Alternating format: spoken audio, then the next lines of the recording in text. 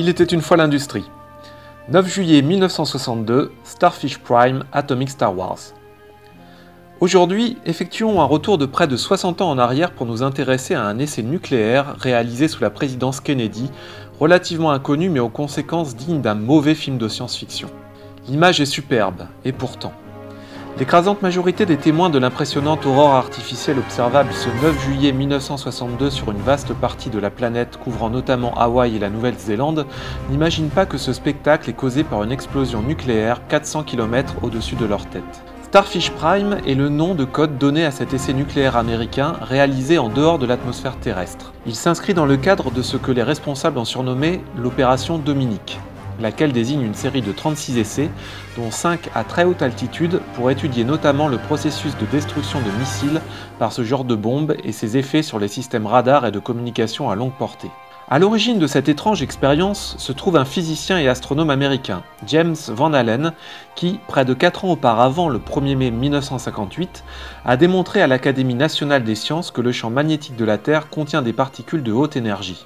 Suite à cette intervention, il est contacté par l'US Army pour travailler sur un projet top secret visant à déterminer si cette ceinture de radiation peut être déviée et dirigée vers l'ennemi grâce à des explosions nucléaires exo-atmosphériques. Aussi, presque 3 semaines avant l'essai qui nous intéresse, soit le 20 juin, un premier test effectué depuis l'atoll Johnston dans l'océan Pacifique échoue. Le moteur du missile s'arrête prématurément en vol, entraînant la destruction de l'engin, la retombée de morceaux et une contamination au plutonium sur une vaste zone. Pourtant, malgré ce cuisant échec, un second tir est immédiatement programmé ce 9 juillet 1962. Et cette fois-ci, tout se déroule comme prévu, du moins dans un premier temps. L'ogive thermonucléaire, conçue et fabriquée par le célèbre laboratoire de Los Alamos, d'une puissance de 1,4 mégatonnes, explose à 400 km du sol.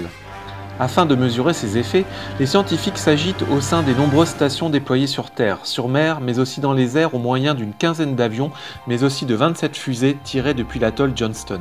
Et le moins que l'on puisse dire est que le résultat ne correspond pas précisément à leurs attentes.